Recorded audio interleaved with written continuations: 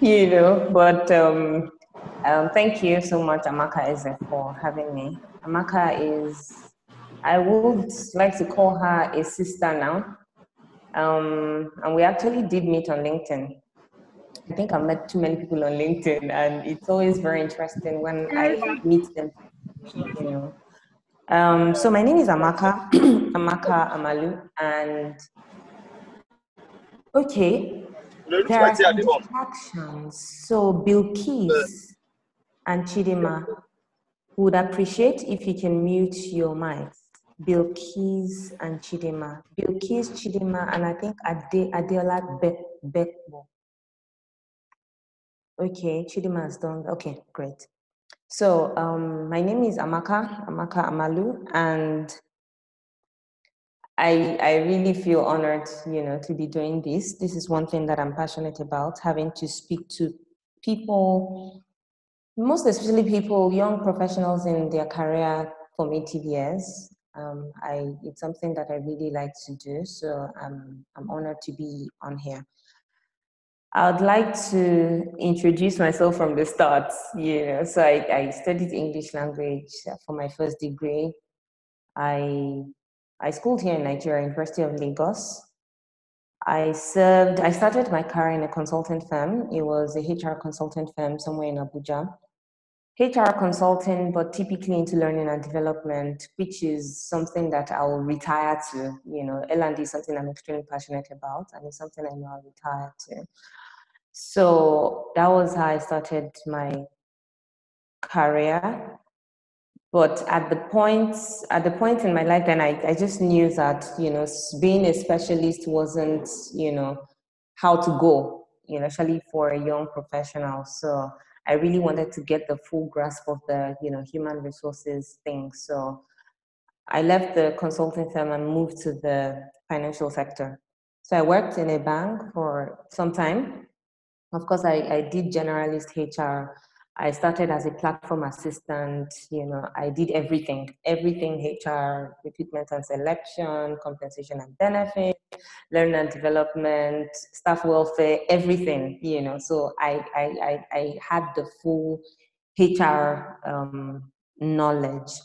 And after I left the bank, I was headhunted, there was a private security firm that moved to Nigeria, and they needed someone to basically set up their HR firm, and set up and run their HR team. So I was going to do that.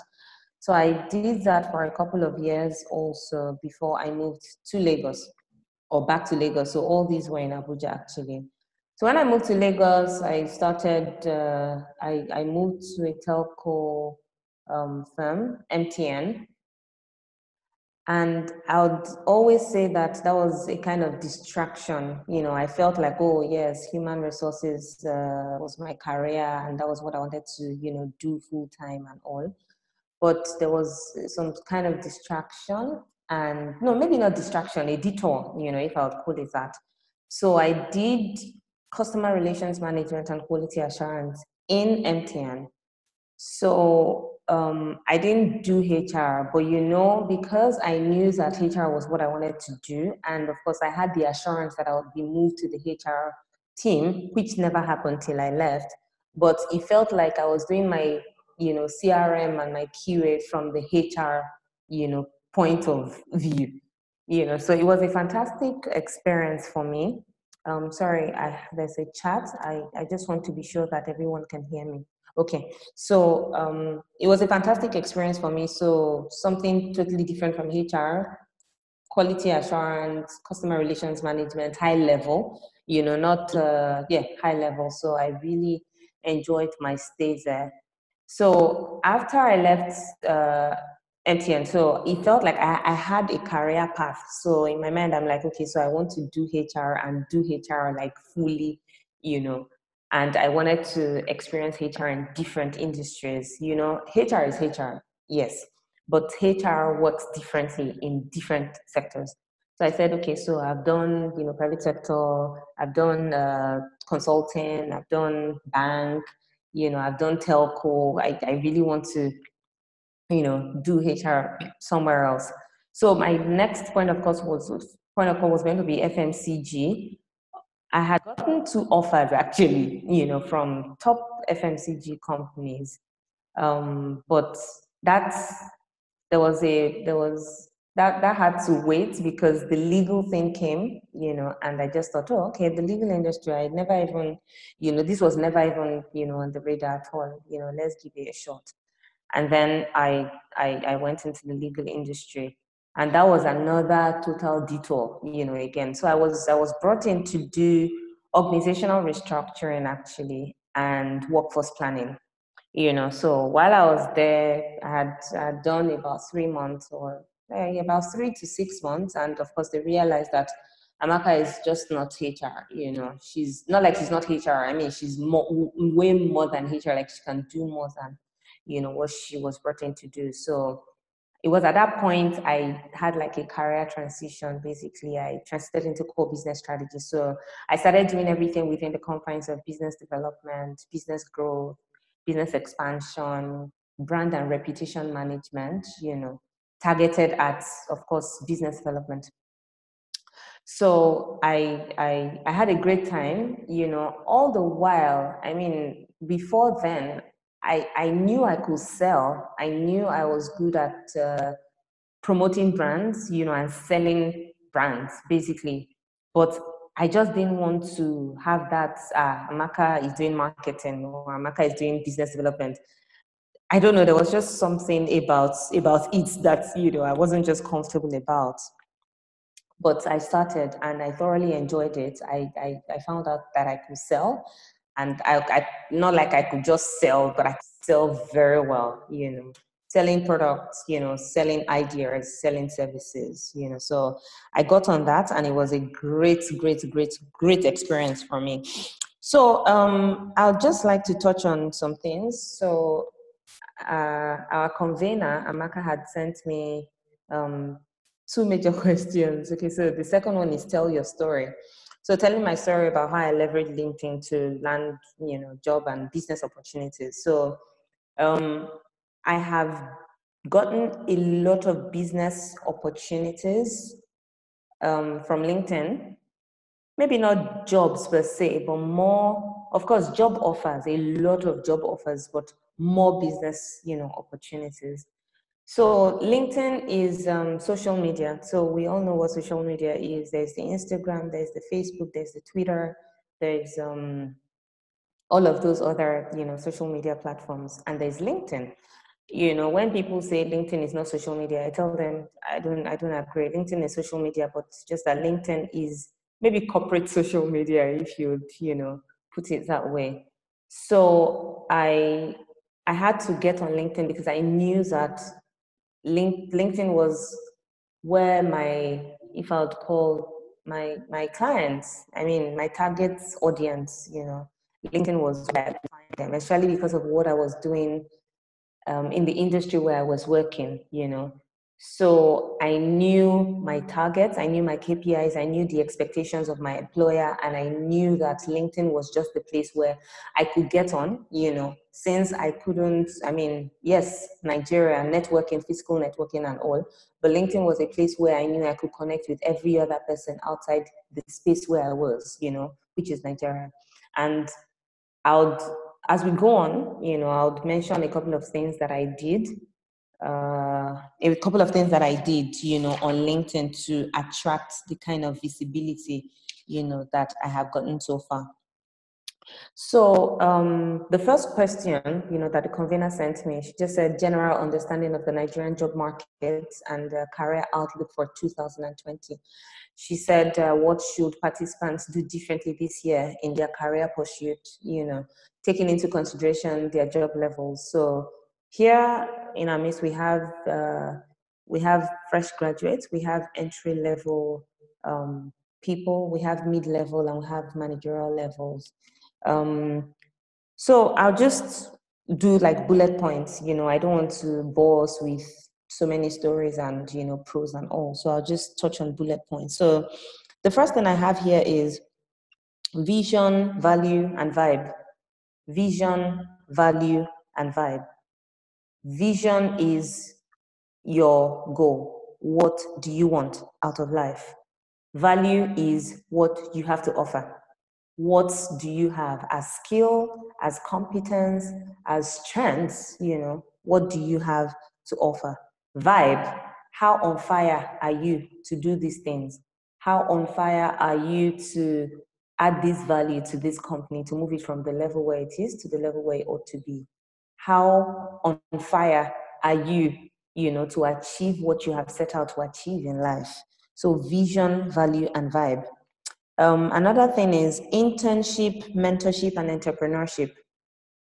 So internship, maybe this I'll be talking to the fresh graduates and the entry level, people now. So internship is, again, for the young people, we're very big on profit, income.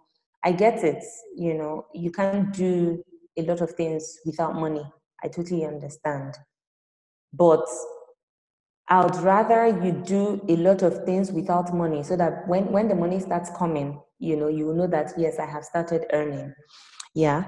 So internship is just basically a time when you attach yourself to either an individual or a corporate body, to render your services or to add value to them, from your place of strength, even though you might not be paid for it. It's either you're not paid for it or you're not paid for it, or you're just giving basic stipends, right? So internship is something that a lot of fresh graduates need to leverage on, to move to a more permanent position. An internship period is a period where, even though you're not being paid, you're showcasing your skills so that you will be paid eventually. So mentorship is just basically committing to a particular relationship where you're open to learning from a particular person's experience in different areas of your life. So I tell people that some people say you cannot have one mentor for everything. I agree. So some people have mentors for business, mentors for finances, mentors for career, mentors for their spiritual lives, mentors for different areas of their lives. I understand. But it's also possible that you have a mentor. I mean, I'm also talking from experience. I have one particular mentor, even though I have other mentors, but I have one particular mentor that covers for most areas of my life, So mentorship is very important. Look for that one person that you can have easy access to, that one person that has been tested and tried over time, that one person that you trust their counsel, and you trust their wisdom level, and you also trust from the results that they have achieved, in what they're doing. You trust that they can move you from where you are at the moment to where you want to be. Entrepreneurship. So when I say entrepreneurship, I've never been of the school of thought that everybody should own a business or everybody should run a business. Don't get me wrong. That is not the entrepreneurship that I'm talking about. What I'm referring to is, maybe I should target a sense of ownership. So when you do entrepreneurship, as people know it, is running your business. But the entrepreneurship that I am referring to is working in an organization and acting like it's your business that you're running. So that sense of ownership has to be there. So I've mentioned internship, I've mentioned mentorship, and I've mentioned entrepreneurship. And I would also mention another thing, productivity over profit. Productivity over profit. I mentioned earlier that young people are very profit driven, they're very income driven. I understand that a lot of things need money to actually be done. A lot of things need money to be achieved. But profits will eventually come when value is served on the table. Income will follow suit when value is served on the table. Another thing, skill over certifications. So we're very big on, I want to get a certificate. So CIPM, CIBN, ICANN, ACCA, all of those certificates and all of those certifications. I am not against them. I am very pro adding value. I mean, when I started, I said something about being a very L&D driven person. So I'm very big on adding value to self. However, it might be worthy, it might be a worthy cost to actually garner skills, than to add another certificate to the plenty certificates that you have, already. So it can be basic skills. It can be Microsoft Excel. Microsoft Excel, you can't, I'm sure there is a certification for it, but Microsoft Excel is a skill that you can add to be better at the job that you do. It can be soft skills, it can be either soft skills or technical skills. But let's not be so certificate and certification driven that we ignore the basic things that we can even add to ourselves, even without paying money, right? I would also mention generalist over specialist. So there was a clip that the convener, Amaka, also had me do sometime recently. She wanted to basically find out, rather hear my thoughts on generalist and specialist. So in the light of the question she asked, looking at the Nigerian job market and career outlook for 2020, being a specialist is fantastic because you have decided to master, a specific area, right? But in the world of today, being hands-on with almost everything, and not shutting your eyes to certain tasks, because maybe you say something like they are not your typical area of specialization or stuff. I would like to mention here that managing directors, MDs and CEOs, MD and CEO roles, they are they're typically those people that have done well in running other people's businesses, really, caring about brand and, reputation management, dealing well with people, both staff and clients alike. So MDs are people who have actually juggled a lot of things, and become those whole people. So MDs are good with people, MDs are good with marketing, they are good with bottom line, they are good with brands, they are good with visibility, they are good with networking. So if you tell yourself that, no, this is not my space, I am a customer service person, we totally understand. Be a customer service person, but do not shut your eyes. Like I said earlier, do not shut your eyes to taking on other tasks, that will improve your ability, to latch on opportunities that may present themselves, in future. So technical skills can only get you far enough for a good salary. Looking at the job outlook, the job outlook for here, technical skills can only get you far enough for a good salary.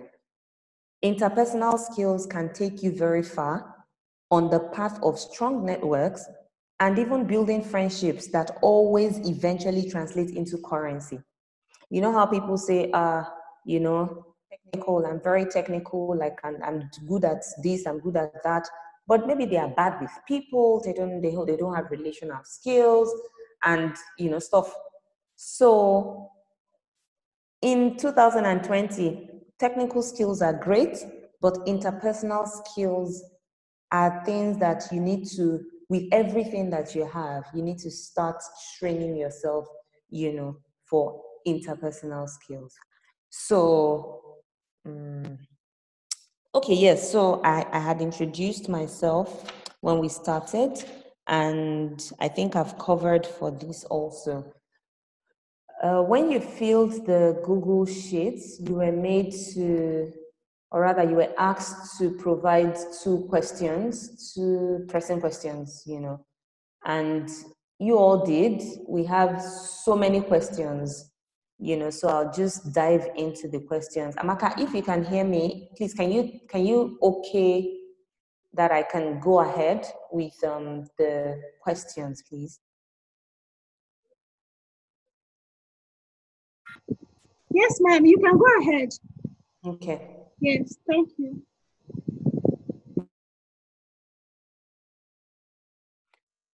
Okay, so to the questions, I'll just start. So Amaka has done a great job at categorizing the questions. So we have one category that says career transition, another one career progression, stroke climbing the ladder, and then another one workplace issues. So I'll just start. There are a lot of questions actually, but I'll pick on, they're all genuine, legit, and important questions, but there are just some that tie into others, So I have also done my own, subcategorization. So switching to HR, how do I switch to HR? I hear you, switching to HR is great.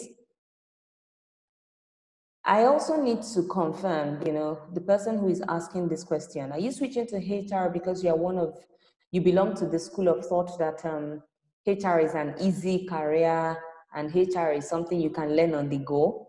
If that is the case, I would advise you not to even go near HR because HR is one of the most tasking professions, or career spaces to be in because you're dealing with people. You have been entrusted with people's lives, you have been entrusted with people's destinies, So if you are not a people's person and you're just getting into HR, I would advise against it. But if you're getting into HR because you like people, you love people, you love to deal with people, you love to, take on yourself people's issues and people's challenges and help them deal with it, then switching to HR is great. What I advise you to do is just read enough. Read enough and be armed with enough theoretical knowledge, enough for anyone to trust you with an internship. I tell people internship is good, yeah, but before you think to get an internship, you need to be prepared. You need to ask yourself, what do I know? You need to ask yourself, how well have I read? So theoretical knowledge is good enough for anyone to trust you with an internship or a temporary role or even a permanent job, so be open to starting with seemingly administrative or menial tasks, and then also be willing to learn so that you can progress. I mentioned something that I started my career in a consulting firm. But even though I had worked in a consulting firm, trust me, when I moved into the generalist HR space, I was like a primary school child. Like my ears were on the ground. My ears were always attentive to listen to instructions, to take on tasks, even tasks that don't even concern me or tasks that won't be assigned to me. I was very willing to, tell me what I can do. Can I help you with this? Why are you doing this? What kind of email are you sending? Like I was asking questions back then. And thankfully, I had a great team. I had a great team. I mentioned something that you should be open, switching to HR, you should be open and willing to learn so that you can progress. That is very important. There's nothing wrong with being the one filing documents and sorting out training rooms and, all of those things. You need to start small. You need to start small. Someone asked when to leave an organization. Well, when to leave an organization, I would say maybe when it becomes toxic and it affects your overall health. So your physical health, your spiritual health, and your mental health. When it affects your health, then you know that it's time for you to leave. Also, when growth and development is stifled, and when progress is not even perceivable, then you know that it's time for you to leave. Can I link maths? Can I link mathematics education with human resources and arts? Linking maths with arts, of course, yes, you can do. You can do that. Anything can be linked. So far, the interest is there, and so far, the willingness to learn is there. I'm sure we have all heard stories of medical doctors who are businessmen. We've heard stories of lawyers who are event planners. We've heard stories of maybe engineers, who are tailors or, well, as they call like tailors, fashion designers, etc. So of course, that can definitely happen. How do I make my LinkedIn profile attractive? Okay, so attractive is a good word, but attractive to get whose attention? That's always my question. It's good for your LinkedIn profile to be attractive, but whose attention are you trying to get? Are you trying to get? So LinkedIn is not another Facebook. LinkedIn is not another Instagram.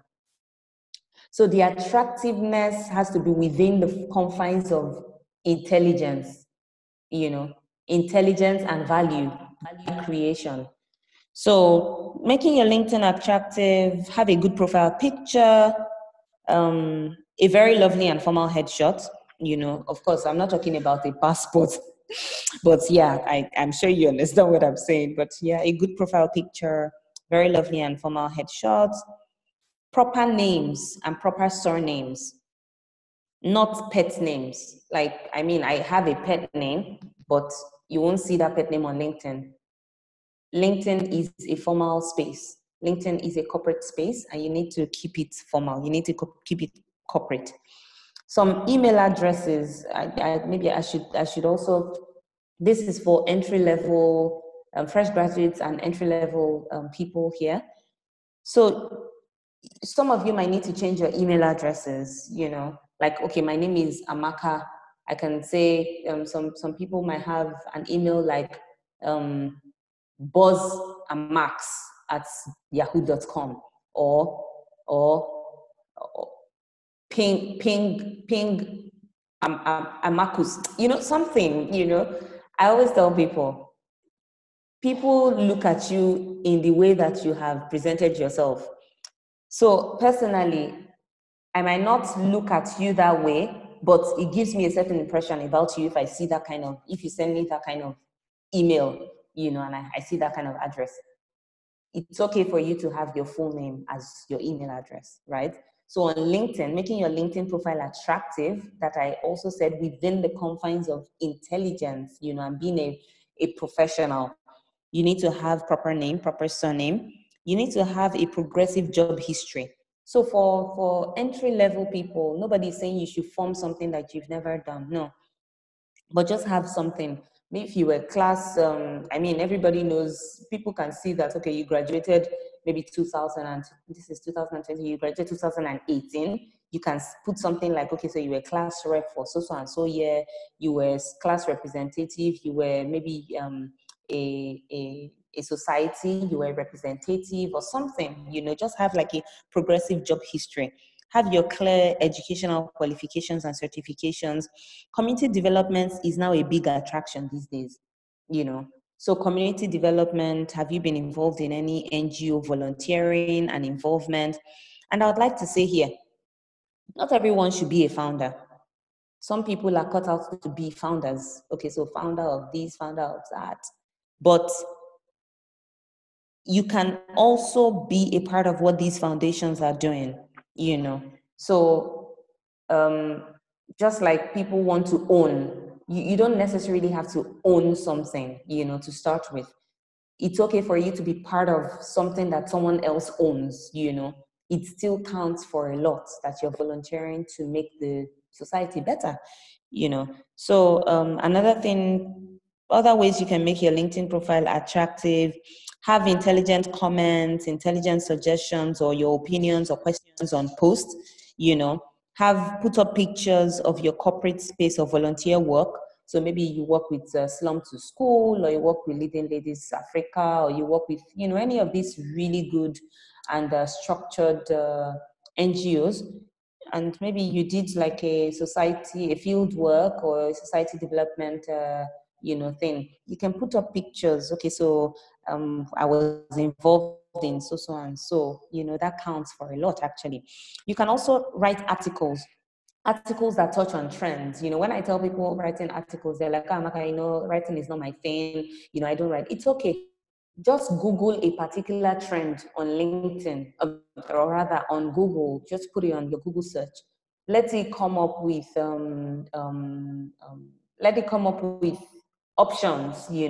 Copy a link, put it on your LinkedIn profile, and have maybe a statement or something that represents your own opinion about the topic.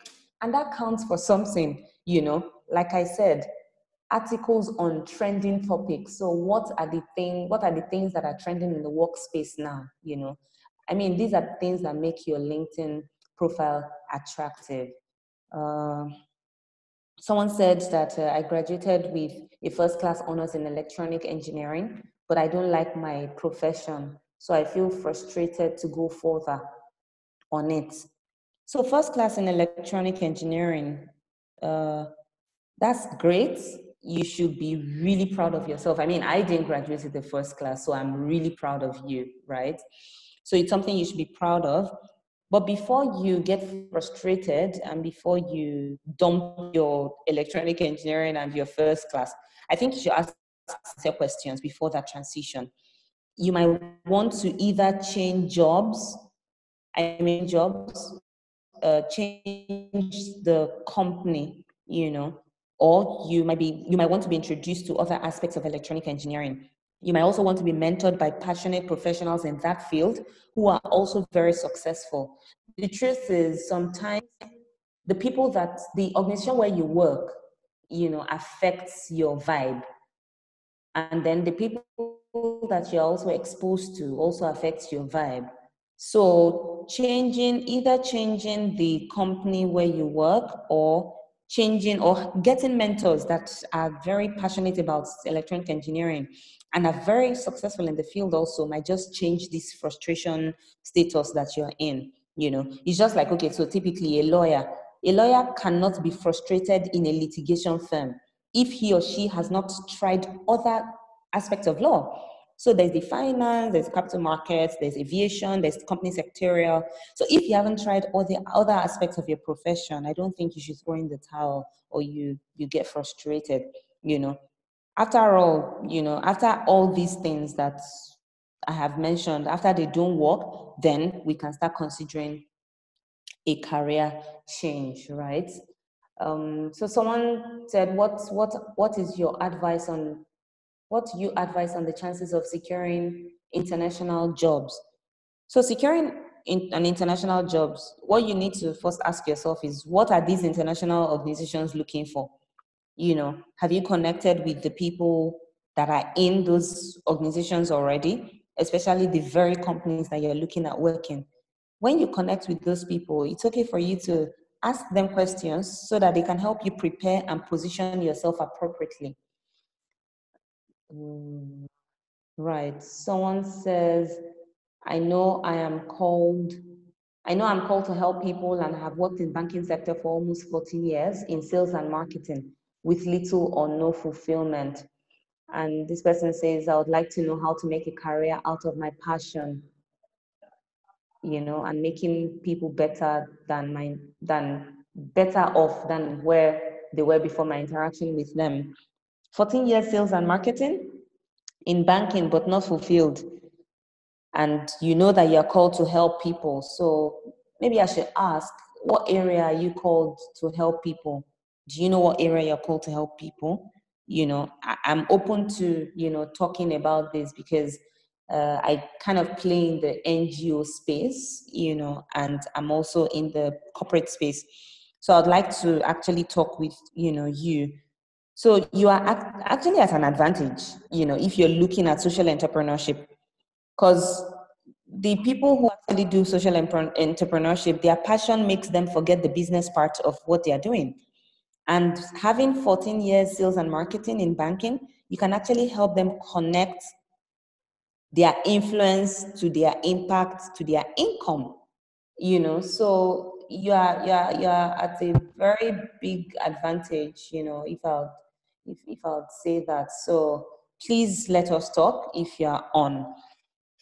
Getting a good job. How do I get a good job? So if you're an entry level, person, start looking for internship opportunities at good companies. I tell people that brand affiliation is very important. Be selfish when it comes to that. That selfishness, you can tell people that is enlightened self-interest. Be selfish when it comes to positioning yourself strategically to achieve what you want to achieve in life. you know. So look for internship opportunities at good companies and do very well enough to be retained. That's for the entry-level people. So if you are not an entry-level person, be verbal and visible on LinkedIn. Speak about your achievements, and then you need to network aggressively, but constructively. Network aggressively, but constructively. Someone says delay from companies after applying for a job. Well, I always advise, to write an email after a week or 2 weeks, just to touch base and to ask when you're likely to receive feedback. Some recruitment processes usually actually take longer, than others because everyone is trying to get the best talent. It's tasking, it's tasking and it's discouraging at times, when you experience these delays. But I would advise you not to give up because you're getting there. You're closer than you were, the first time you started. How do I get top successful HR consulting firms to find me, especially when they are not recruiting? Especially when they are not recruiting, I would advise that you register with them, so there are a couple of HR consulting firms. Register with them, connect with them, send unsolicited emails that are very polite, and also have people put in word for you. This is when networking works. Like networking, you cannot afford not to be well networked, so have people put in word for you. Someone says, how can I make a difference in my career and how do I build confidence at any interview without previous experience? Trust me, there's nothing to be ashamed of. Those on the interview panel also started out like you. Be confident in your soft skills. I mentioned soft skills earlier when we started. Be confident in your soft skills and in the theoretical knowledge you have. Also, be confident in the part-time or temporary jobs that you have done. Even if it's industrial attachment or NYSC, just be confident in whatever you have done. There's nothing to be ashamed of. Next, do not lie about your experience. It will be wrong for you to say you have done what you have not done. That will be wrong and that will be unethical. So there's nothing to be ashamed of. Do not lie about your experience.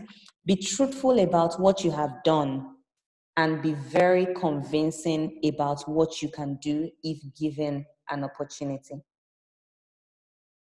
Be truthful about what you have done and be very convincing about what you can do if given an opportunity.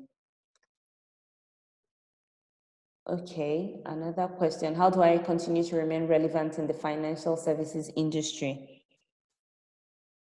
Fast forward to 5, 10, 15, 20 years from now and start thinking of what will be useful then. So remaining relevant in your field requires that you think ahead of others. So just fast forward your thinking. Fast forward your thinking. 5 years from now, what will be happening in this financial services industry? 10 years from now, what will be happening? 15 years from now, what do I see happening? 20 years from now, move ahead of your peers. Move ahead of your peers. Start thinking of what will be useful then. Start reading up and start taking courses and acquiring those skills now. So you'll be prepared and not left behind when that future, and when that time actually comes. Someone said, what do I do with my life? Live it. Live it passionately and excitedly so. Just live your life, knowing that problems come to pass. Problems don't come to stay. They actually come to pass. How do I be a leader in my field? How do I be a leader in my field? Okay, so how many leaders do you know in your field? I'm usually very, upfront and blunt when it comes to this, this kind of question. You want to be a leader, I understand, but how many leaders do you know already? Because truth is, if you do not fraternize, affiliate, or associate with fellow leaders, then you're doing yourself a disservice. If you want to be a leader and you're moving with people that are not leaders, who will grow who, or who will encourage who? So how many leaders do you know in your field? How much access do you have to them? How well do you ask to have time with them? Do you have a mentor in your field? How much value are you adding to yourself to get to the top? These are sincere questions, that you need to ask yourself. So turning your HR career, someone is asking, how do I turn my HR career into a profitable,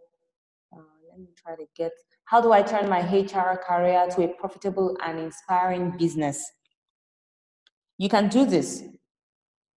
You can actually do this as long as it is not in conflict with your 9-to-5 job, right? As long as it is not in conflict with your 9-to-5 job. You can do private consulting with small companies. You can do recruitment for them. You can, sit on interview panels for them. You can do trainings for them, and so many other things that you can do for these small companies. A lot of HR career professionals, even now, they have 9-to-5s, but they do a lot of stuff now. I'm sure you can go on LinkedIn, look for them on LinkedIn and connect with them. I am very big on being a part of what someone else is doing before getting off on your own. I am very big on that.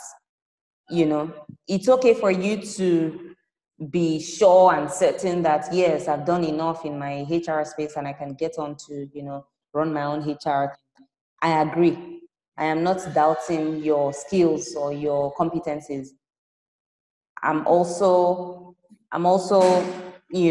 advising that you get on with people who have done these things. You get on with people who have done these things, in the past. And then, or people who are doing it presently, so that you can be better equipped when you want to get on, or rather get off to do your own thing. Someone asked if it's compulsory is it compulsory to be certified in a particular,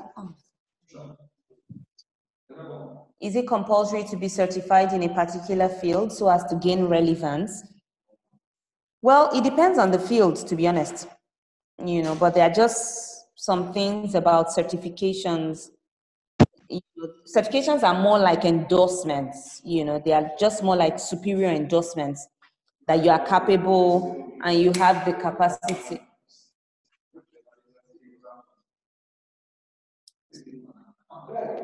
Sorry guys, sorry.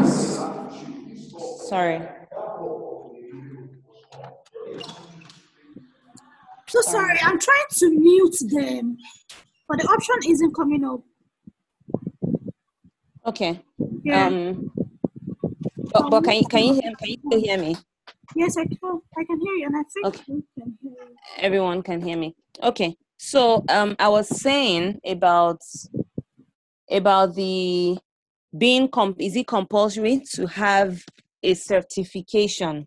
I was saying that it depends. It actually does depend on the field, So a certification, what I think a certification is like a superior endorsement, of what you're capable and you have capacity to do.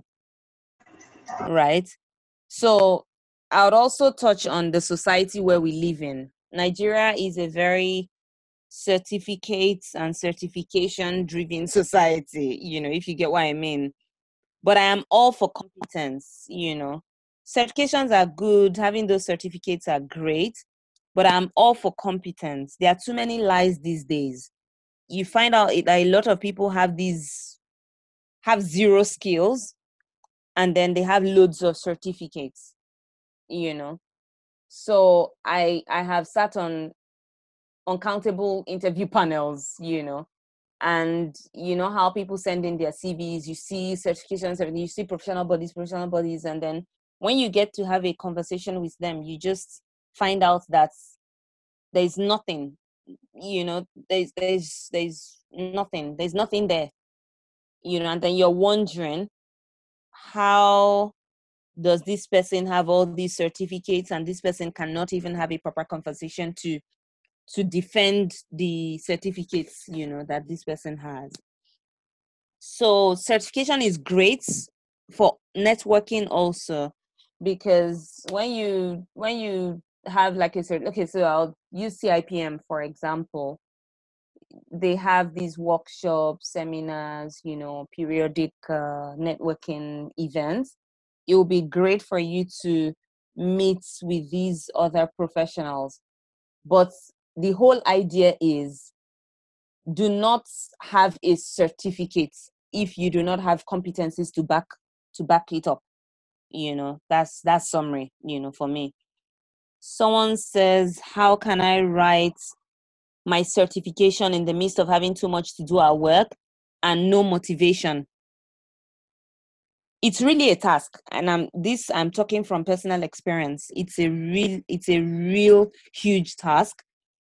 Having a great support system is the best thing that can ever happen to anyone, from having understanding bosses to having understanding colleagues at work, people that obviously can cover up for you and get some tasks off you, just to make sure that you have some extra reading time for yourself, to even having family members that can take on your chores, that's your domestic chores, family members that can take care of your kids, because it's even more tasking, for females, for mothers who have kids and they have to read for all these, certifications and for all these exams, so having that support system is the best thing that can ever happen to you.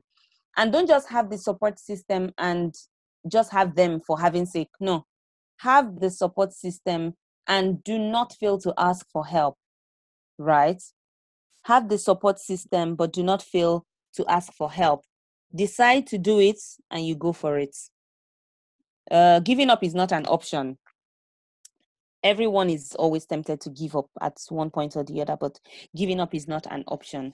Also, I'd advise that you ask those who have achieved success, despite challenging schedules, learn from them, ask them how they did it, learn from them. I would also advise against getting information and getting, gist from people who failed to overcome the challenges, because it will just dampen your spirits. Like, people are like, you have 2 kids. Oh, you have 2 kids and you're reading for ICANN. See, don't even bother. Just tell them that you are not doing, you don't need those kinds of people in your life. Trust me, everybody needs the positive vibes, right? Someone says, with a degree in chemistry and a passion to build in HR, where do I start from? With a degree in chemistry and a passion to build a career in HR, where do I start from? Start reading. I've mentioned this before. Start reading, start looking out for HR roles, even though they might be junior administrative roles, but you need to start from somewhere. Certification with CIPM will also help, especially because there are trainings, workshops, and networking events, So just start. Chemistry is a course.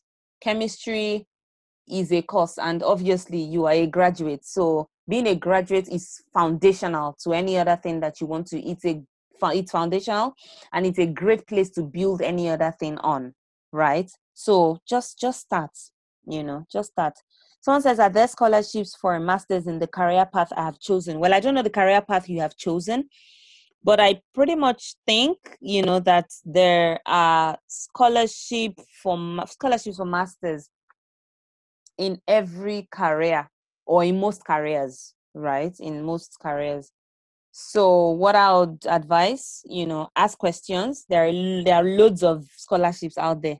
So there are full scholarships, there are partial scholarships, but what I would advise, be particular about the schools. I mentioned earlier that brand affiliation is key to landing that great job. Don't just go to any school just because you want to do masters. Go to a school that that if anyone sees that school on your CV, they will want to have something to do with you, because they know that you're bringing value based on the reputation that the school has. How best to sell my skills? How best to sell your skills? Well, at work, add value. Sometimes people sell skills without without showing results for it. People just want to talk. I've done this, I've done that. And then, okay, so when it comes down to, okay, tell us what you have done, show us what you have done. Can anybody defend, this to say, yes, Amaka has done so and so, and then they are confused. So selling your skills, number one, make sure you're adding value. You're adding value, you're delivering results. And then in the case where people do not still acknowledge those skills, you need to then remind them by speaking about these skills and, what you have done. Not confrontationally though, humbly, politely, just as reminder. Oh, you remember that, on that project, I was the one that actually connected with so and so person, or I was the one who made that call with to that ambassador, and he came through. Just those subtle reminders. And I'm sorry, I have to say this. Truth is, your employer may never see these, but you cannot afford to stop because you don't know who is watching. You don't know who is watching. People are constantly watching. People are constantly looking to see what who is doing, So you cannot afford to stop because your employer fails to recognize or acknowledge, how well you're doing. How to write an impressive CV and cover letter. I'm not a professional at this, to be honest. There are those who do this professionally, so you can also look up and reach out to, one of those people. But one major thing, do not lie. Do not lie. It's great for you to have an impressive CV that is filled with truths. It's a turn off to have an impressive CV that is filled with lies. So do not lie. Just make sure you have done everything you say you have done on your CV, and make sure that you can confidently defend all that you have in your CV. Another thing, let your passion be on display. People see your CV before they even want to meet with you. Some people see your CV and they don't even want to have anything to do with you. So let your passion be on display, especially for your cover letter. Your CV, let it be all filled with things that are true and things that you can confidently defend. And your cover letter, let it display your passion, Let it display your passion. How do I share attention between my main hustle and my side hustle? Okay, first things first, I do not like the word hustle. Hustle seems very synonymous to struggle, and I do not like anything that suggests suffering. I'm sorry. But yes, I understand the question. Okay, so there is a reason why you call it main hustle. Because it's main, actually. One of the things I always say is never work on your employer's time. I think it's unfair, and I think it's a wrong seed that you're sowing.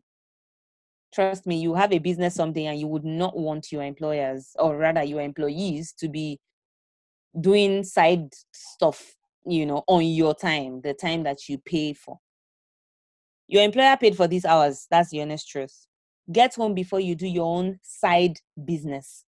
When you get to a point that you think you cannot cope anymore, you then make your side business your main thing and you give it all your time, So talking about sharing your attention, you cannot share the attention between your full-time job and your side hustle. No, you cannot. I think it's unfair. Again, I think it's a wrong seed that you're sowing.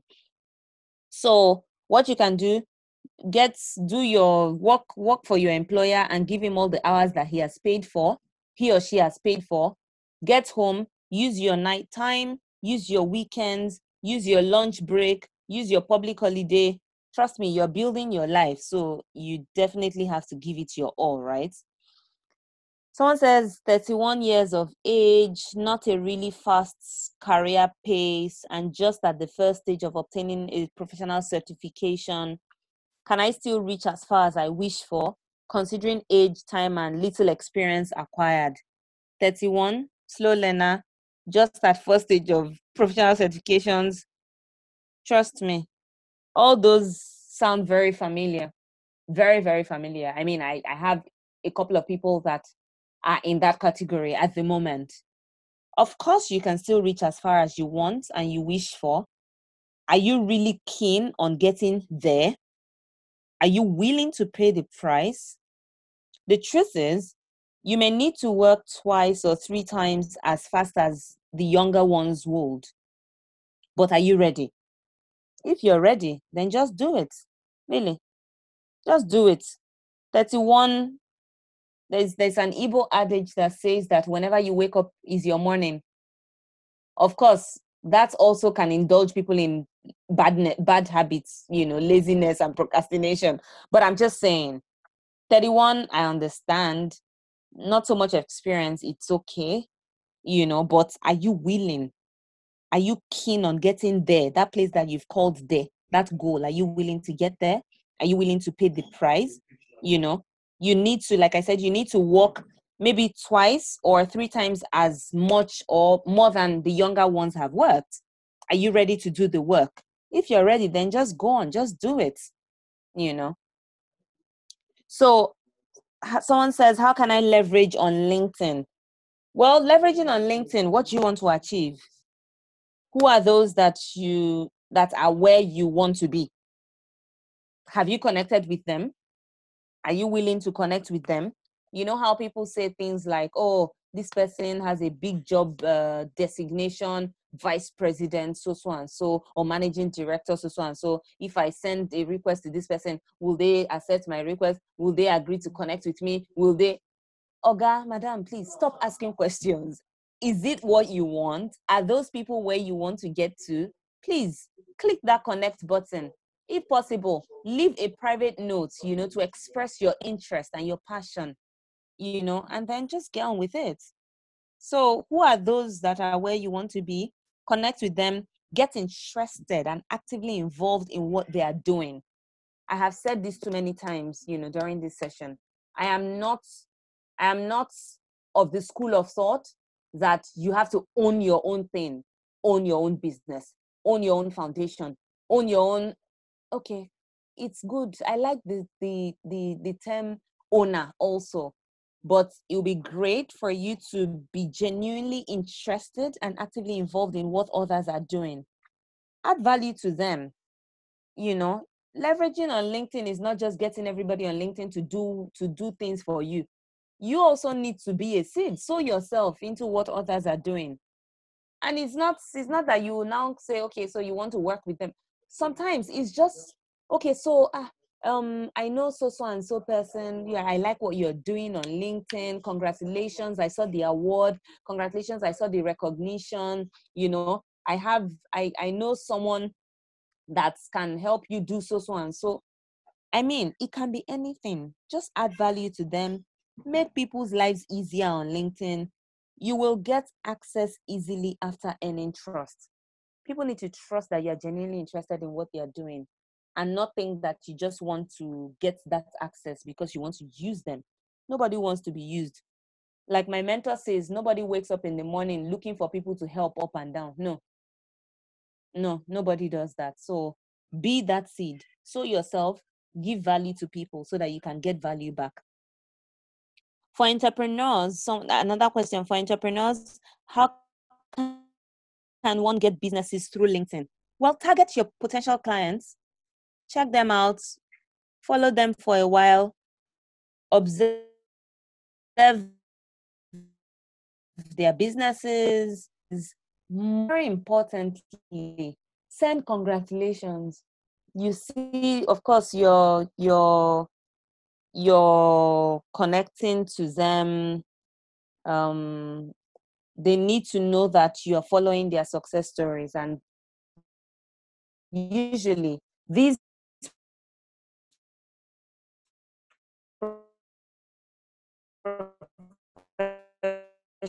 professionals are. Amaka, are you there? Can you hear me?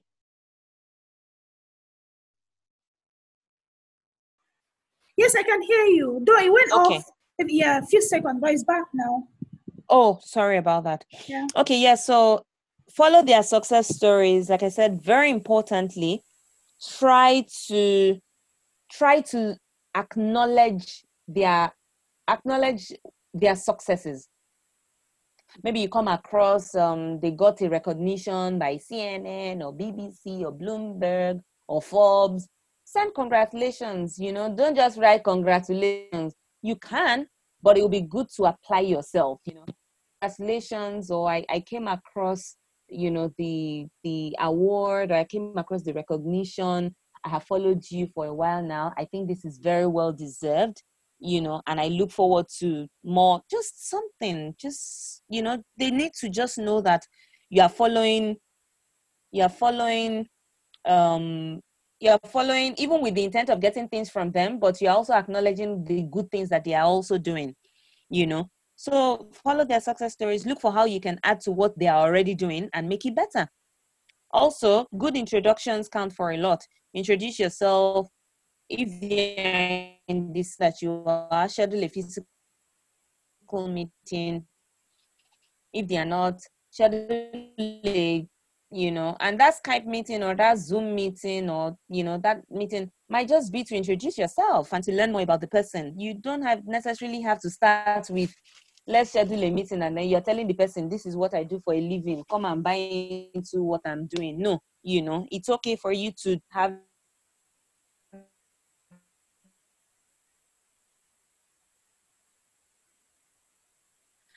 right? Then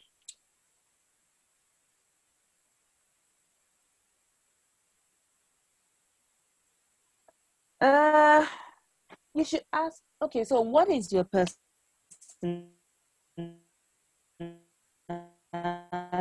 What would you do without Sorry, ma'am. I necessarily think we lost you earning, at some point. his interest? Oh Hello, wow! Miss Amaka. Sorry, what was the last thing? Can you hear me? Yeah, the last question. I didn't quite get it.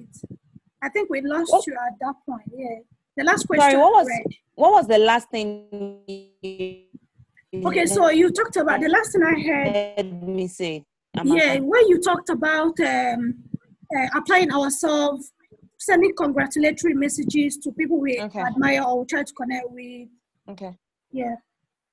Okay, so the next question, how do I know the career that suits me? Can you hear me now? Yes, it's better now. Yeah, how do I know, knowing the career that suits you? So I was saying that depends, right? So you need to ask yourself, you need to know your personality, you need to know your interests, and you need to actually know things that you would do necessarily without earning wages or a salary for it, I should also add here that aside from knowing the career that suits you, you need to also get on with something that is also profitable and most especially fulfilling. So it's possible that you get a career you get on with a career that suits you and you are not fulfilled, or you get a career that suits you and it's not profitable. So it's either fulfilling or profitable. Some people, fulfillment works perfectly for them. They don't even need to earn a dime. So far, they feel fulfilled, right? So knowing the career that suits you, ask yourself what your personality is, ask what your interests are, and ask what you can do necessarily, without necessarily earning a salary for it. How do I improve myself in order not to remain redundant? I'd mentioned this before. Fast forward to 5, 10, 15, 20 years, from now. Observe trends and equip yourselves or solve problems of the now and problems of the future. That is how you can remain relevant or improve yourself in order to not to remain redundant. Oh, wow. It says my internet connection is unstable. Can you hear me? Hello, Amaka, can you hear me? Yes, I can hear you. Though sometimes. Okay, yes, we can hear you. Can you hear me? Okay, did you lose me again? Yes, we can hear you. No, we didn't. Okay. Yes, so I was saying that fast forwarding to 5, 10, 15 years, from now, and ensuring that you're well equipped to solve problems of the now and problems of the future. Someone said, how does an entry-level candidate strategically position himself for opportunities in marketing and corporate communication? Read. I'm sure you guys have heard read like 1 million times, but I'm very big on reading, right? Read and prepare yourself to be ready to grab opportunities. If you're an entry-level person, look for internship opportunities. So this person has mentioned marketing and corporate comms, right? It's okay for you to take up an internship role in the marketing and corporate comms space, even though you do not have a direct marketing and corporate comms role. It'll be good for you to start up in that space, right? If you're being offered a front desk role, a customer service role, a PA role, administrative officer role, etc., as far as it is a role in the industry that you want to major in, please take the job. Take the job and then you start to do your work. You need to show interest in the core role. That's the marketing and corporate communications. And then ask, you know how young people, and again, I'm not, this is not a condescending statement, but young people these days, they don't like to take on tasks, right? They're like, oh no, this is not my job. Oh, this is not my job. Even older professionals, they also do it. This is not my job. Whose job is it? You know, so when you intern, you need to be begging to even be given more tasks, you know, especially because you know that you're going after something. Especially because you know that there's something you're targeting and you're focused and bent on getting, you know, that marketing and corporate comms role. So like I said, even if you get a customer service role, front desk role, admin role, PA role, so far it is in the space where you actually want to major in. Please take the job and then you work your way up, right?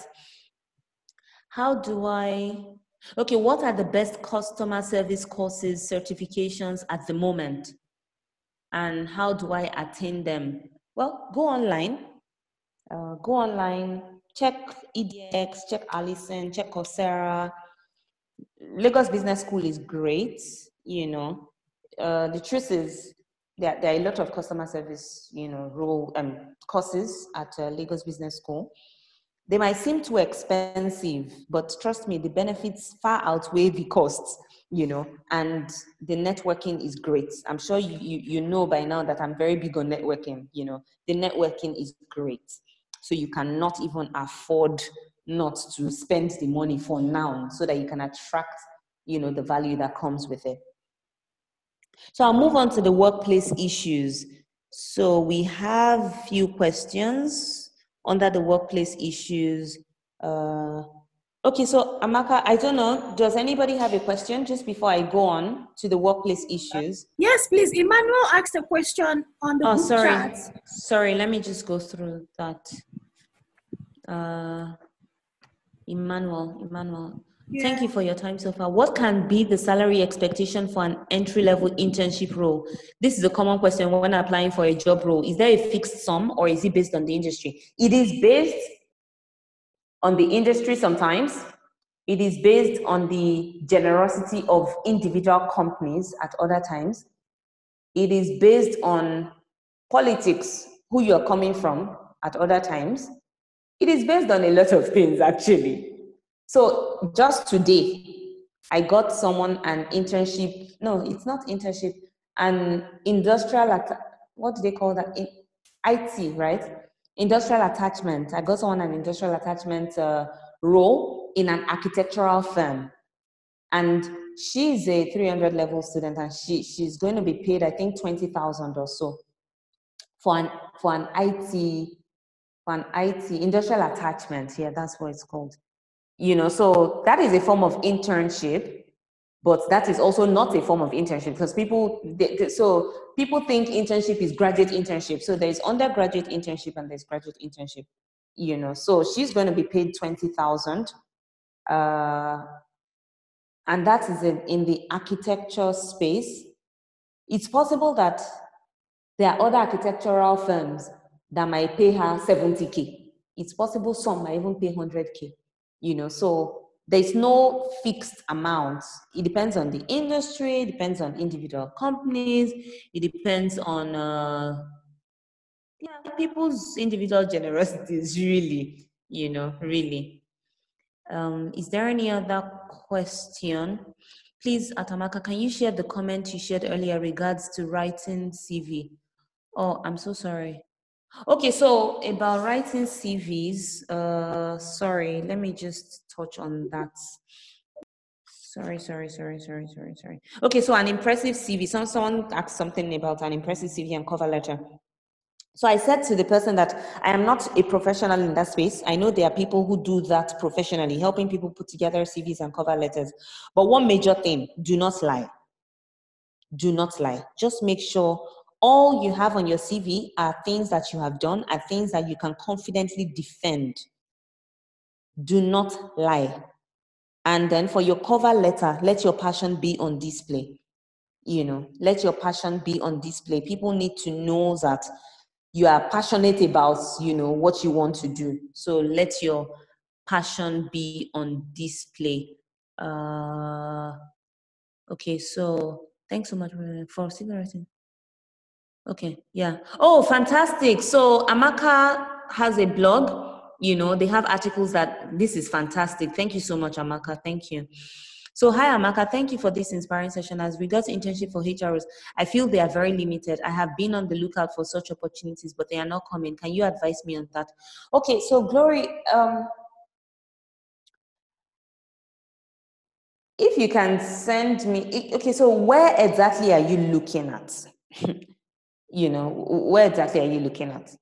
Off the top of my head, I can tell you, just conversations that I've had with people recently, people that are actually looking for HR interns, graduate HR interns, people that have circa 2-3 years experience, right? So it depends. Where are you looking at? Who are you talking to? And all. Amaka, please, is there any other question that I missed out on, please?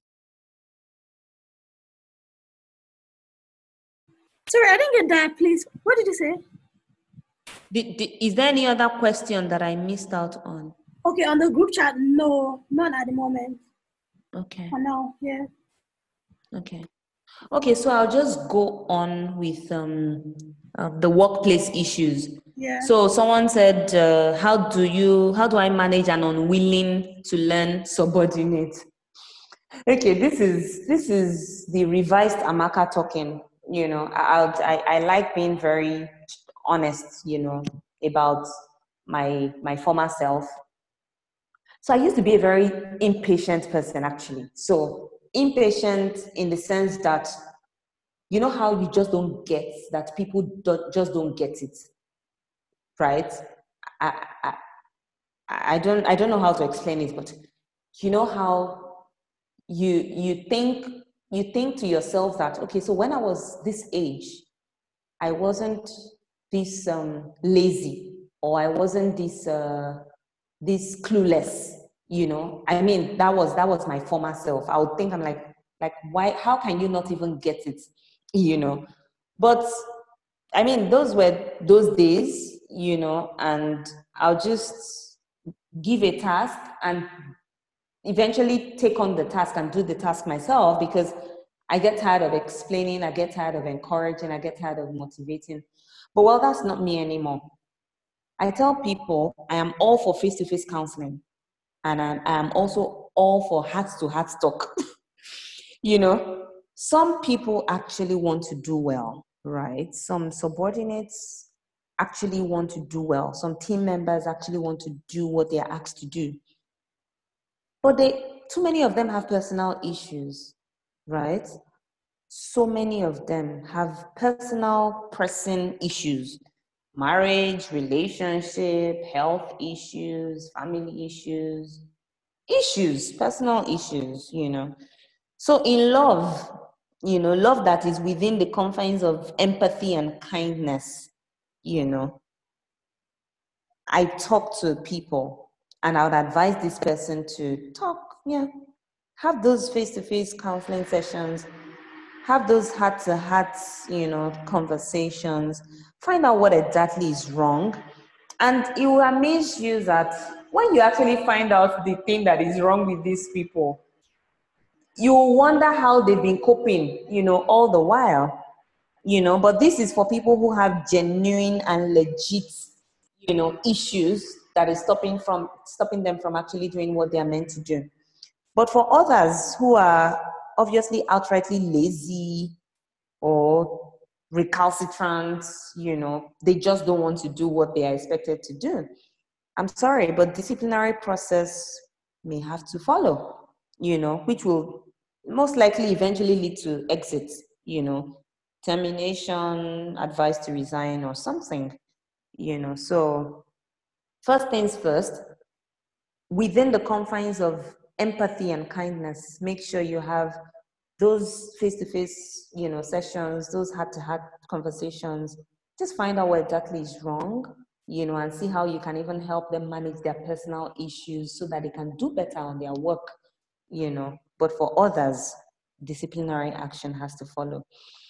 How to manage toxic work environments? Well, first things first, do not be part of these, or rather, do not be part of those that are emitting the toxins. Never be part of gossip. Never be part of bad-mouthing your employer. Never be part of bad-mouthing management. I tell people that, I have a definition for corporate gossip. Corporate gossip is when you share problems with someone in the office that the person doesn't have the power to solve them. That's corporate gossip. You share information or problem or complaint or something that you're not have displeasure with me, knowing that I do not have the power or the authority or the capacity or the capability to solve the issue for you.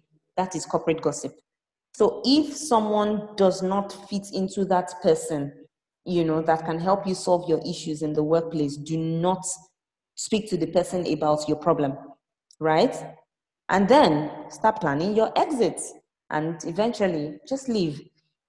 People don't know how bad working in a toxic environment, is.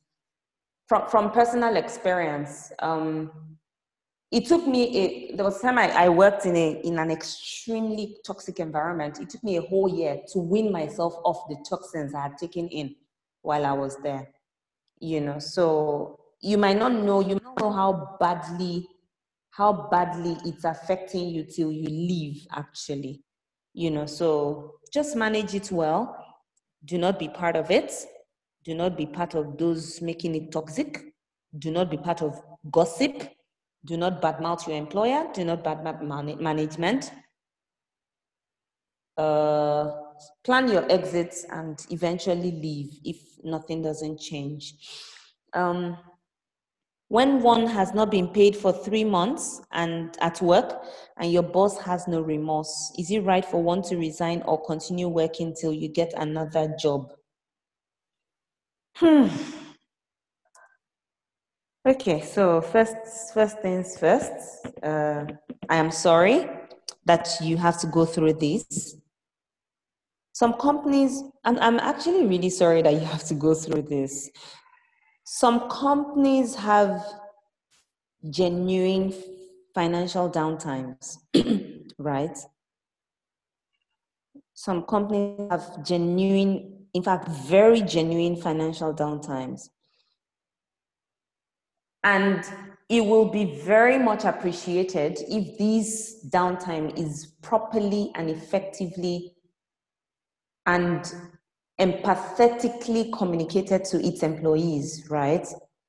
So have a town hall meeting, have everyone sit down, explain, be transparent, explain what it is, that is happening.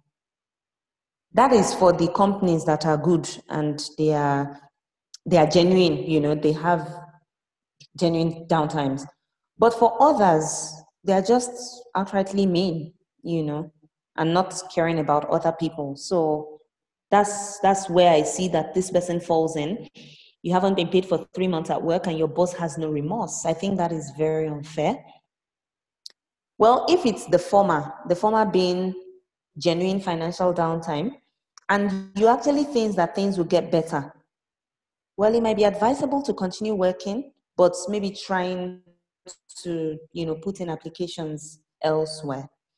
Some have family. Some people who are going through this have family that can support with maybe fueling their cars, sorting out transportation, feeding and all. But if you don't have the support system, if you don't have support, if you don't have anyone that can help you manage this time that you don't have enough money to support yourself, and maybe you have to stop work, be sure that you will get paid, when or if things get better.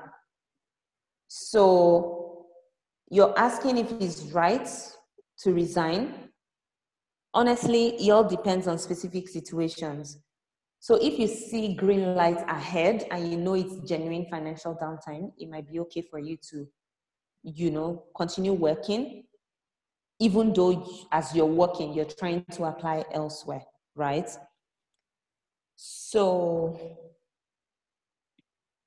someone asked, how can I be efficient with a busy schedule? Sorry, I'm trying to check if I have any other questions. Okay, there are questions here. Okay. Let me just get on with this. So how can I be efficient with a busy schedule? 1 minute, please. Okay. How can I be efficient with a busy schedule? Well, a to-do list.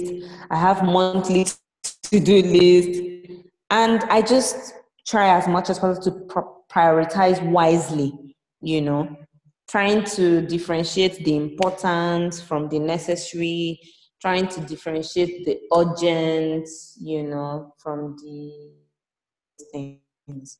So in a firm where you have worked for a good number of years and there seems to be no promotion, what is the advice that is required on this scenario? So, okay, so I mentioned earlier that I am very blunt when it comes to asking certain questions. So you have worked for a number of years and there seems to be no promotion. Is there even an organogram where you work?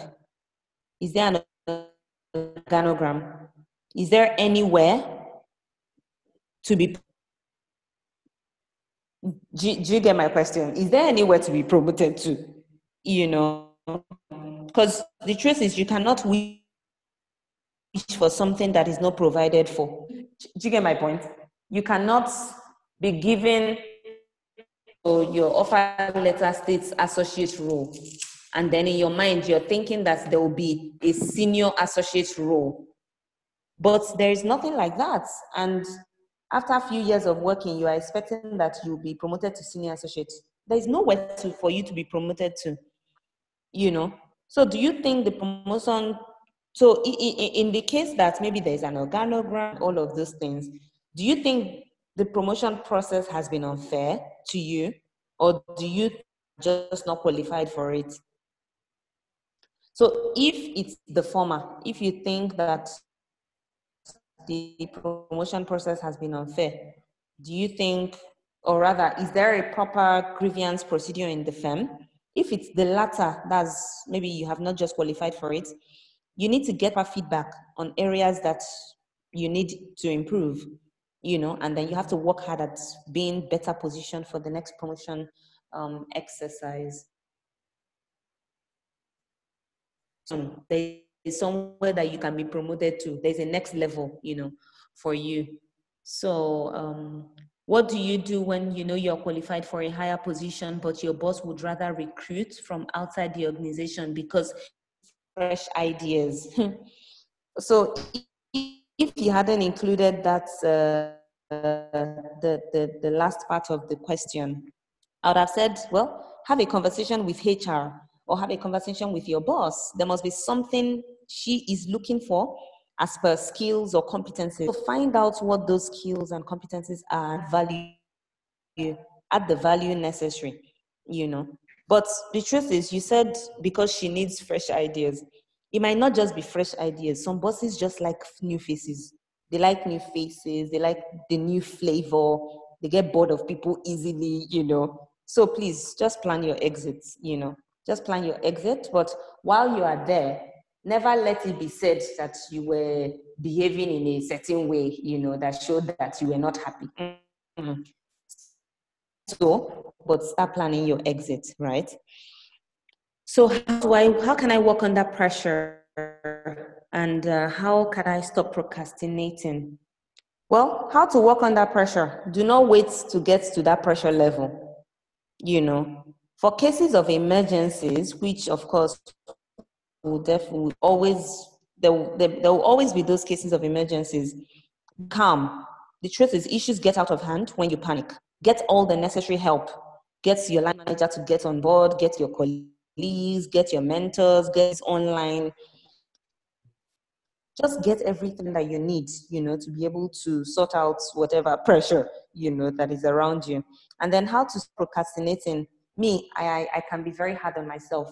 When I keep putting things away, for so long, I tell myself, okay, so I just tell myself, okay, Amaka, think back at all you would have achieved if you had acted before now. Usually that's, for me, that is a motivation to stop procrastinating and just do it and just act, right? So how to stop procrastinating? Just do it, just do it, really. Someone said career growth or income. I'm all for career growth, please. The latter always follows if you're focused and you're ready to do the work. So anytime, any day, I will go for career growth I'll pick career growth over income. Okay, so how can I manage an aggressive boss? How can you manage an aggressive boss? Aggressive means different things to different people, especially our young professionals of these days, Aggressive to them might mean someone is very goal-oriented. Aggressive to them might mean someone is success-driven. Aggressive to them might mean someone is fast-paced, right? So if the aggressive that you mean is any of these three, just get on with the flow. The world waits for no one. Just get on with the flow, really. Get on with the flow, do the work, and yeah. But if the aggressive that you mean is actually maybe being hostile, likely to attack or confrontational, never respond. Never respond. A boss is still a boss, right? Never respond, be polite. When things are calmer, either have a conversation with the boss or you report to HR. Hopefully, HR is, a good place, that you can express displeasure, about things happening in the office space. So, but never respond. Always be polite. Keep quiet. If you leave, right? Just leave, because this is you want to always refer to a former boss as a former boss, and maybe for cases where you need to get referral or reference or something, from a past employer, yeah. So someone has asked, how do I move forward in a company that doesn't promote nor reward staff? And I have been there. Well, is there a policy? I think I addressed this earlier. Is there a policy for these? Is there a policy for promotion? Is there a policy for recognition and reward? Or are you just hoping that, these people will be nice, and they'll do something nice? If they never promote or reward, will you stay on? You need to ask yourself, these questions and then plan accordingly. Ask yourself, if these people never promote or if they never reward, now you said you've been there for 5 years, if you never get a promotion, would you still stay? So ask yourself these hard questions and then just plan accordingly. So the best time to leave a toxic, so someone is asking, when is the best time to leave a toxic environment and how do you deal with toxicity in the workplace? Okay, so the best time to leave a toxic environment, I have different answers for different scenarios. So the best time might be when you get another job. The best time might be when your life is threatened. The best time might be when you cannot take it anymore. The truth is, different people have different thresholds, really. Just the way I relate with different, team members. There are some that if they bring you a not well written document, you can be very expressive, like, I do not like that I have to make these corrections all the time. You can tell some people that, but some people you can be like, why did you bring this thing to me? Please just take this thing away. You cannot treat everybody the same way. That is in the same, like, people, there are different people have different thresholds, Toxic to one person might be coming to work in the morning, greeting your boss, and your boss not responding to you. The person might just put in their resignation that same day. Toxic to someone else might be a boss sending tasks to your subordinate, not sending to you, who is the team lead. The person might just say, you know what, I can't deal with this anymore. Toxic might be both of them mixed together and even more put on one person's head, and the person is still there, persevering. Different people have different thresholds. I like to give personal examples. I left a toxic workplace, and it was just after a phone call. I just told myself, you know what, I'm not going back there. Honestly. I said, you know what, I am not, in the morning when I got to work, I did not think to myself that I was going to leave. That evening when I was leaving from work, I did not think that I was going to leave. But a phone call was just what, led me to, you know what, no, I can't take this anymore. Everyone has that breaking point, to be honest. So I can't determine. So you're asking when is the best time to leave a toxic work environment? I can't tell you. Honestly, I can't tell you when to leave. You will know. You will know when to leave. Right? You'll know when to leave and how to deal with toxicity. I've mentioned that before. Don't be part of it. Do not be part of it. That is, just don't be part of it. Don't be part of gossip. And I told you my own definition of corporate gossip. Corporate gossip is when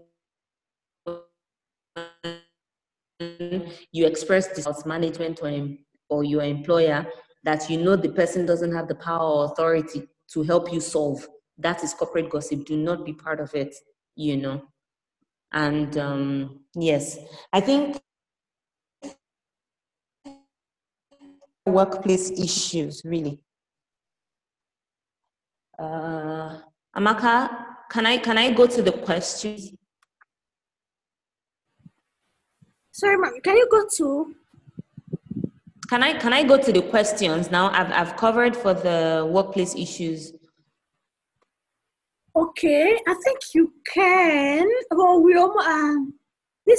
have 7 more minutes to 9 p.m. So I'm thinking, can we kind of round off and Yes, we'll do that now. Okay. And there is this question. Can you hear me? Hello? Hello? Marka, please, can you? Okay. Can you hear me? Hello, Heather, I can hear you. Yes, please. Yes, I can. There are 2 questions on the group chat. Okay. You might want to round off with that. Okay. Yeah.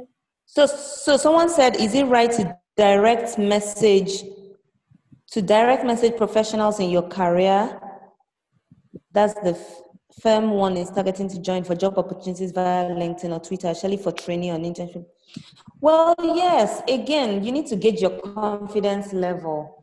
The max you can get is a no, right?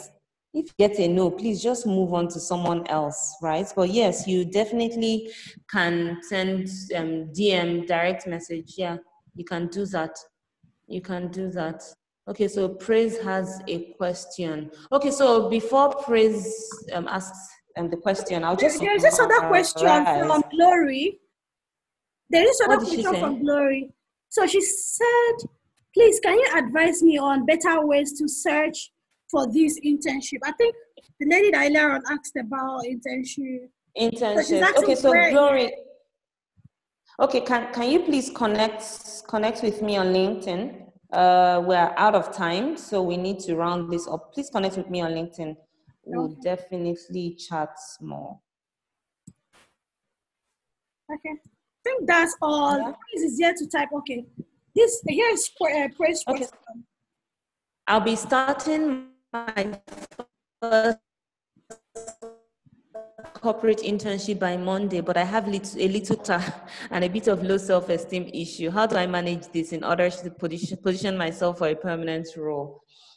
Praise, can you please send me a connection on LinkedIn and leave me a message so we can talk about this, please? All right. I also need information on the internship. Okay, so I'll do that. Okay, well, okay. Yeah. So Chinasa, I hear you, and please send me a connection. Thank you. Okay, so in summary,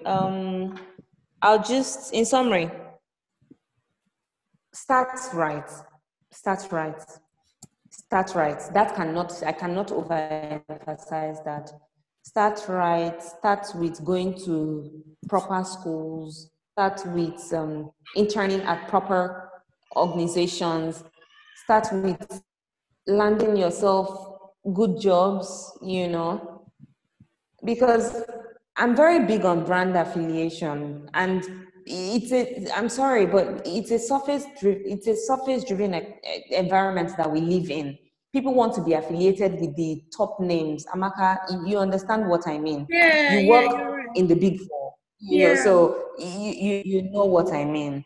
Sure. Some companies will actually tell you, if you have never worked in a Big Four, we cannot employ you. True. If you have never interned in a Big Four, we cannot employ you. True. You know, if you have not interned in the top 5 organizations in our sector, we cannot employ you. True. Trust me, I hear those all the time. True. So in school, focus on your education, get out with good grades, so that you even have a good leg through the door. That is first things first. That is major. And then while you are in school, internship is major. Undergrad internships, after you get out, please just graduate internships, very important. And then the person who mentioned about low self-esteem, I can't wait to talk to you, because I am very big on confidence.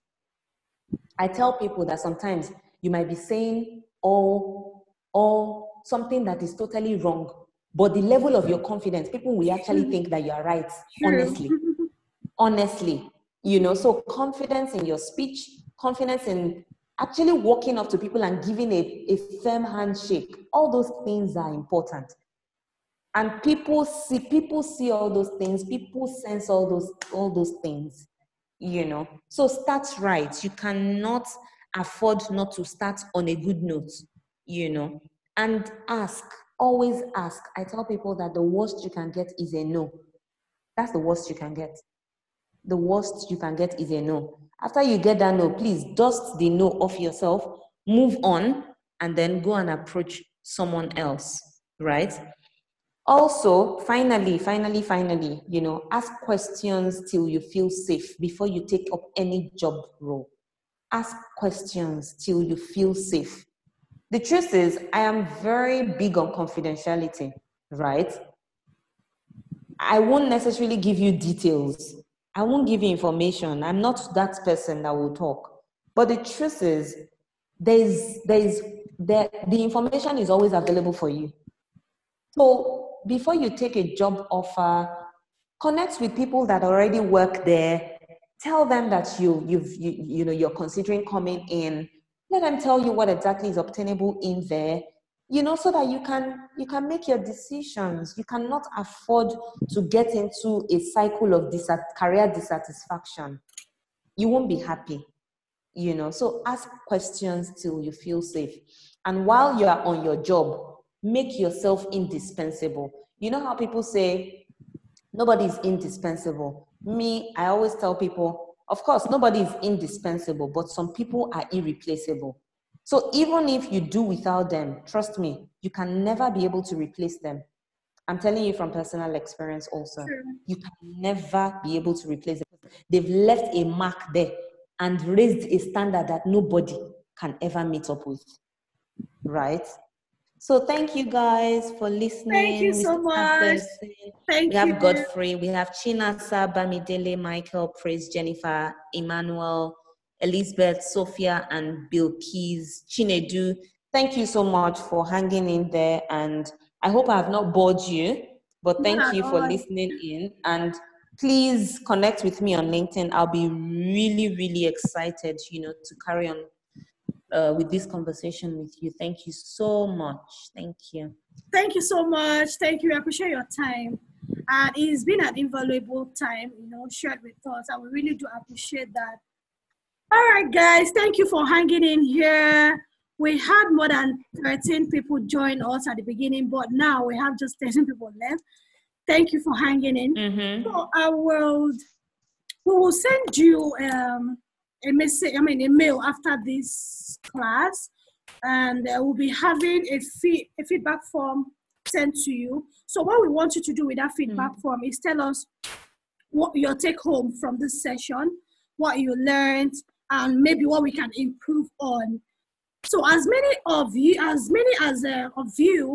that will be sending in the feedback form, we will add you to our database, and we will send you job opportunities and opportunities like this as well to learn from other, achieved professionals. We'll just, add you to the database. So I will really appreciate if you fill the form today and send back to us. Thank you so much for hanging in. All right, I think we've come to the end of the class. Yeah, so I recorded the class, so I'm going to also send the recorded the clip to you. All right. Thank you so much, and thank you, Ms. Amaka, for your time. Bye, everyone.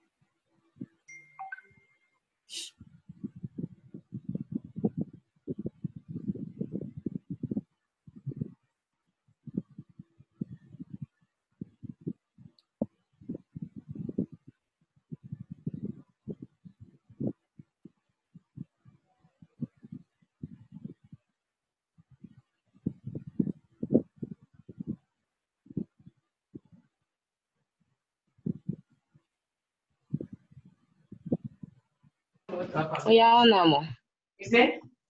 You can on it.